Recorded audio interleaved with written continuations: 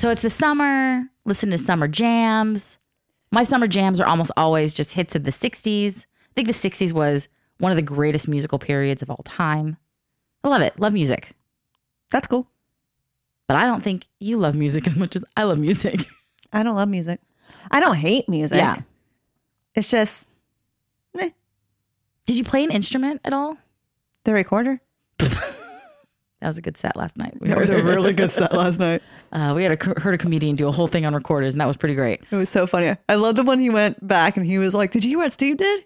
He stuck with the recorder. He's playing Hot Cross Buns in Carnegie Hall. I was like, that's hysterical. That guy was good. It was. Did you get his number so you can book him on something? He ran the light. It frustrated me, but I know his name. Oh, if you run the light, I don't want you. Yeah, I'll probably reach out to him, but he's not in my top priority right now. I wouldn't say that either because that bugs me. Yeah. I think it's just so disrespectful. Yeah, he ran the light by a minute and a half. I was pretty irritated. Did you time it? I could tell. I looked at my watch when the light went on, and then the light went on again, like after almost 2 minutes. So, anyways, besides that, Sorry, I played piano first. I play piano. So you did play an instrument, and then I played violin, Nope. and then I did voice. No, my friend in high school, Erica, taught me how to play. What's it? Heart and Soul, No, the one that's like everything. ABCs, Twinkle Twinkle, like Little Star. Yeah, she taught me that on the violin Yeah. once. But that was it. That was it. Yeah, I love music. I've always loved music. The one thing my mom and I shared was she would take me to the opera all the time when I was a little kid. Really, I've never been in the opera. I love the opera. Love opera. And it was surprising. Like she would take me when I was 4.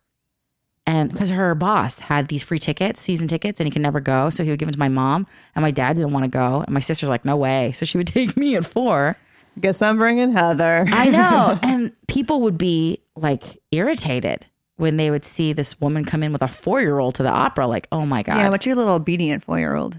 But I loved the opera more than that. Like my mom would say, you would sit mesmerized, like not a sound would come out of you. And you would just be fascinated by everything going on the stage. And then only at intermission would you get up to go to the bathroom sometimes, because sometimes I would stay. Like Even in case your I missed small something. little bladder would Yeah. not like, wow. I can sit through any musical. It has to be worth it. Has to be worth it. But I love the opera. I love musicals. I don't love modern music. Very little modern music do I think is interesting at all. I like that Billie Eilish. I think she's doing some crazy stuff. A lot of it's just too monotone. I actually read an article that was really good about it. How in the 90s, pop music brought around the destruction of like music in general in the current day, because computers and looping became so heavily reliant. Yeah, I can see that. And it's all about having a quick hook that everybody catches on to, and then that's it. That makes sense. So does Billie Eilish, Irish? Eilish, she has a little bit, but she's like 17, 18, maybe 19 now. She's writing the stuff herself. She's doing just some weird, interesting stuff that I'm okay with. I'm fine listening. I will tell you, it's a little spooky sounding, her music, it's a little unnerving. Creepish. Yeah, Anna hates it. Like she cannot listen to it, and it bugs her. And there's only one group that's like that to me. And I think it's the same visceral reaction she's kind of having. There's a group called Rat-a-Tat, and I totally respect what they're doing. They make music. Never heard of them. They use like spoons and door slamming and stuff to make music. Well, that's cool. But there's a certain high-pitched tone that makes me feel like physically ill. And Rat-a-Tat uses that sound a lot. And every time I listen to them, if I can't listen to them in a car, because I get car sick almost immediately. Well, why would you even listen to them if you don't want to? Well, I let Bobby put on whatever he wants. That's, yeah. I'll listen to Christmas music. I love Christmas music. I love it a lot. Music. I think I only like Christmas music though because it's Christmas. Yeah, but I listen to, I have one album that I listen to all year long by Annie Lennox, her Christmas Cornucopia, and it's brilliant and wonderful. And I listen to that because I just think Annie Lennox is fantastic. She was in the Eurythmics. I know. I mean, okay. I know the name. I know the name. I don't know Eurythmics. I don't know. No, not Eurythmics. Eurythmics. They did "Sweet Dreams Are Made of These." I know that song. Yeah. So they were. See, popular. I'm just not. Yeah, it doesn't. I'm like part of like the 1% that's kind of like meh about music. I don't hate it. Like I'm not gonna like vomit every single time I hear a triangle. you know, like I'm fine with it. No, But I can also get in my car and I don't have to put it on. I can sit in silence and be in my thoughts and be fine. Like, okay. Oh, no. I have to have music on, and I will do full analytical like processing. And thank God for Bobby who just listens. But I love to analyze music, like as you're listening to it. Yeah, no. Like I was telling him, the thing I love about 60s female pop groups is that the main singer is usually singing like a middle line. And then the harmonies, a lot of harmonies now either go all singing above or below, but the R&B pop period for the 60s was very specific in the way their harmonic sound was. And I'm like, it's so tight that you can pull it out.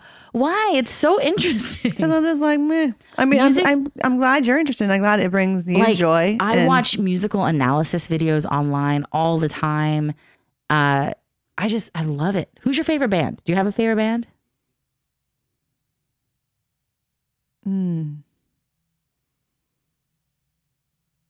No. I was trying. I mean, I like listening to worship music, but worship music brings something different. Hillsong. More like Mercy Me or like Satellite Soul. But that's just default because that's who I was introduced to in college. And so it's like, okay, I don't think I've ever had this like, who is this? This song is amazing. Like I've never had that thought or anything like that. Oh, I've had that. What was I was listening to? I mean, I'm enjoying making my own rap songs. I mean, they're horrible. But you just do that for fun. Yeah. I mean, so there's that. But no, I don't think I have a favorite band at all. Oh, have you ever gone to a concert? I went to a concert in Costa Rica and smoked weed. You have no idea I think who it you was saw. Coldwater Canyon. No, that's a street. Yeah. Cold Canyon. I have no idea. Something with the C. There's a Coldplay? Maybe it was them. It was like a cover band of somebody. Oh my gosh, it wasn't even like the actual band. Yeah, no.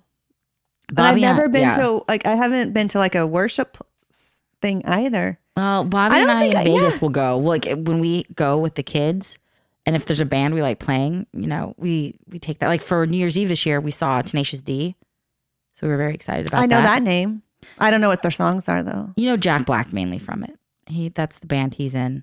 He was in a band? It's a comedy band. It's pretty funny. I love him. Oh my goodness. See, and like apparently Hugh Jackman can sing. Yeah. He's a pretty great stage singer. I did not know that. Because, you know, there's different types of singing. I don't know these things. You know, and he's more of a stage singer. I don't sing in the shower. I don't even do that. You don't? No. I have a Bluetooth speaker in the shower. Because the shower, when I do my vocal warm-ups, it's a great place to do vocal warm-ups. Oh, I because can see the that. steam and everything like releases and relaxes your throat muscles. So I do a lot of vocal warm-ups and then practice my stuff in the shower. No, I'm just not a music person. And my parents like music. Like I remember coming home and my dad would put the newest Tejano and he had his favorites. He loved Frank Sinatra. And so I listened to it growing up, but they weren't diehard music people either. Oh. No, my family. So none of big music fans in my family. Like my mom, even though I I going to the opera at 4. Like yeah, but I mean, like my dad loved. Like I mean, I listened to a whole variety of stuff. My sister was very in trend. Like she listened to K-Rock. So when I was growing up, it was K-Rock, it was MTV. I knew all the pop stuff and like the big hits. And then through my dad, it was like 60s and 50s music that he grew up with. But then he liked stuff like Dr. Demento. So I would listen to the Dr. Demento show on the radio. Who that was. He would play like a lot of Weird Al, like a lot of spoof songs, which was very funny. So I would listen to comical stuff and I knew like the Fireside. The girls are into music and Chris is giving them the music. They listen to, there's $20 in your pocket. Like there's some song, but he listens to them. Like it's not the original version. It's like the Kids Bop or something. No, it's like I'm butchering this. He's introduced them to tons of stuff. So like they don't even like listening to kids songs anymore because they'd rather listen to real stuff. Like they've listened to, Chris is me so mad. I'm like, I think it's Johnny Cash. Maybe it's, I don't know. There's someone that's like, the chains aren't going to get away from me or something. I don't know. They listen to like real stuff with Chris. Yeah. And Frank Sinatra stuff. Like they love that show, Sing. the movie Sing. Oh, the movie Sing? And I'm like, is that after Frank's? And he's like, yes, it is. Like, I'm just not, that's just not me. Oh, I will have... people think it's weird. Like you thought it was weird. I do think it's weird because I will have visceral reactions to music. I listened to the soundtrack to what won the Tony this year, Hadestown. And when one song came on, the hair on my arm stood up straight and I started to like tear up listening to it because it just hit me at the core and was so beautiful. And now even when I listen to it, I don't cry, but like the hairs on my arm will stand up every time I hear the song. See, that's cool. I don't think it's so intimate. And then, so my favorite music of all time is Phantom of the Opera, and we can debate all you want about the merits and demerits of it, but it's a very meaningful musical to me. It came to LA when I was like 10 years old and everybody was obsessed with it. And I really wanted to go see it. And for my birthday, my parents were like, oh, we're going to take you to the opera for your birthday. And I was like, oh, that's great. You know, I love the opera. I was like, but Phantom of the Opera's around. Can we see that instead? And they're like, well, we got these tickets. It's an opera you saw and you love. Like, you'll have a fun time. So I was going with my dad and we're all dressed up to go. And we pull up to the Dorothy Chandler where it was at. And I see the Phantom of the Opera banner. And I'm like, oh, can't we just see if we could trade our tickets to go see Phantom of the Opera? And my dad's like, are you sure? And they got like center mezzanine seats, like front row mezzanine for Phantom of the Opera. And I remember screaming. You? They did. And I was screaming. I was so excited and thrilled. Aww. And when I saw it, it was everything I had hoped and dreamed it was going to be. And I've seen Phantom of the Opera probably a dozen times. Like a lot. I love it. And that's a lot for a musical, especially one that's already left. So I see it like when the touring company comes. I already told Bobby if we go to London or New York, I'm like, we're seeing Phantom of the Opera, just so you know. Of course. FYI. And I saw it in Vegas. And the first time I saw it in Vegas, I was like, well, it's like a 90-minute cut down version. I don't know how I'm going to feel about it. They did such a good job that when they go at the little illumination and they do the crack and the intro starts, the overture, I burst into tears. Oh, man. And Bobby's like, what's wrong?